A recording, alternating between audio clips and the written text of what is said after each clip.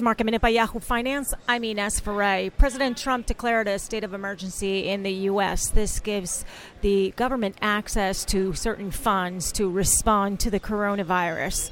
The markets held up their gains, with the Dow now up more than 1,000 points.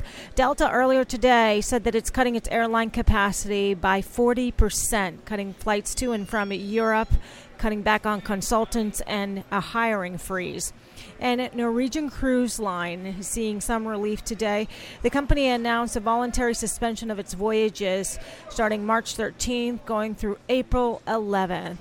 The company follows suit after Carnival yesterday announced that its Princess Cruises will be suspended for 60 days in response to the coronavirus. For more Market Minute news, head to yahoofinance.com.